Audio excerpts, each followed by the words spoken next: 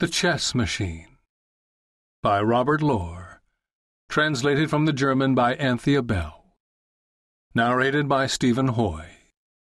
Copyright 2005 by Robert Lohr.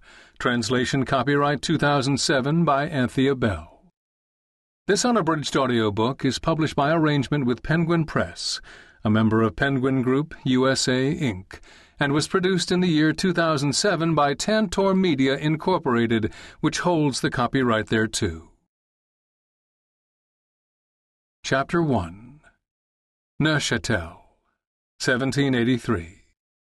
On the way from Vienna to Paris with his family, Wolfgang von Kempelen stopped in Neuchâtel, where on the 11th of March 1783, at the inn on the marketplace, he presented his legendary chess machine, an android in Turkish robes that could play chess. The Swiss did not give Kempelen and his Turk a warm welcome.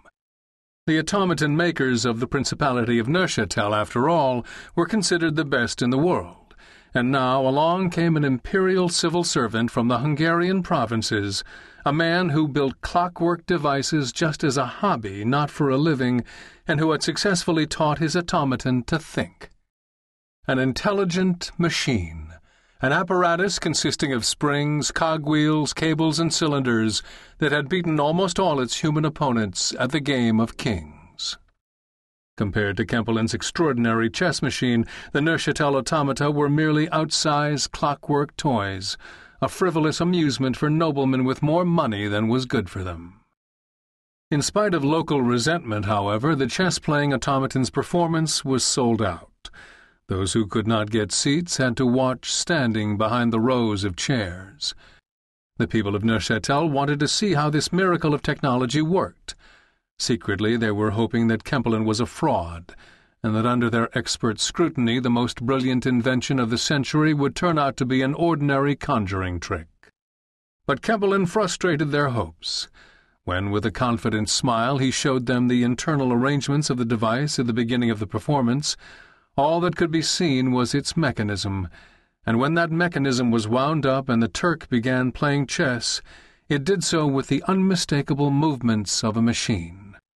The Neuchâtel patriots had to acknowledge that Kempelen was nothing short of a genius in the field of mechanics.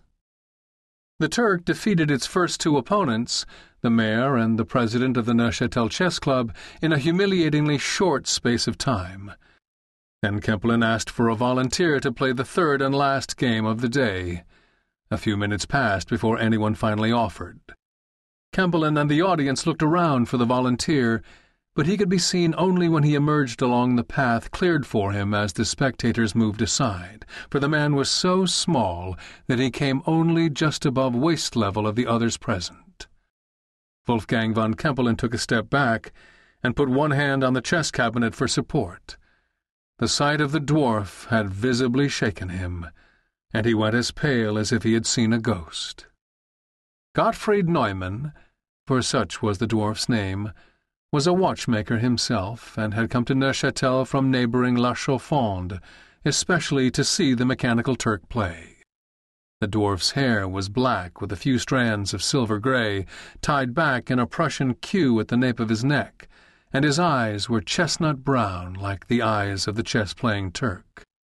His expression was severe, his forehead seemed naturally furrowed, and the dark brows above his eyes might have been frowning since his birth.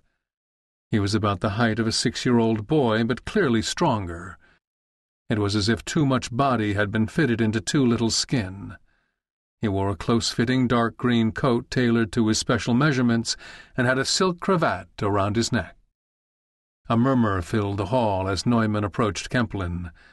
None of the audience had ever seen Neumann play chess. The president of the chess club asked for other volunteers, men known to be good chess players, hoping that the automaton might yet be forced into a draw, but he was hissed down.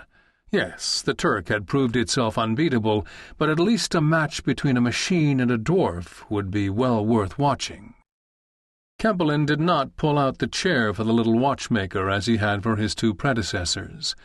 Like them, Neumann sat at a separate table with a separate chessboard, leaving the audience a clear view of the Turk.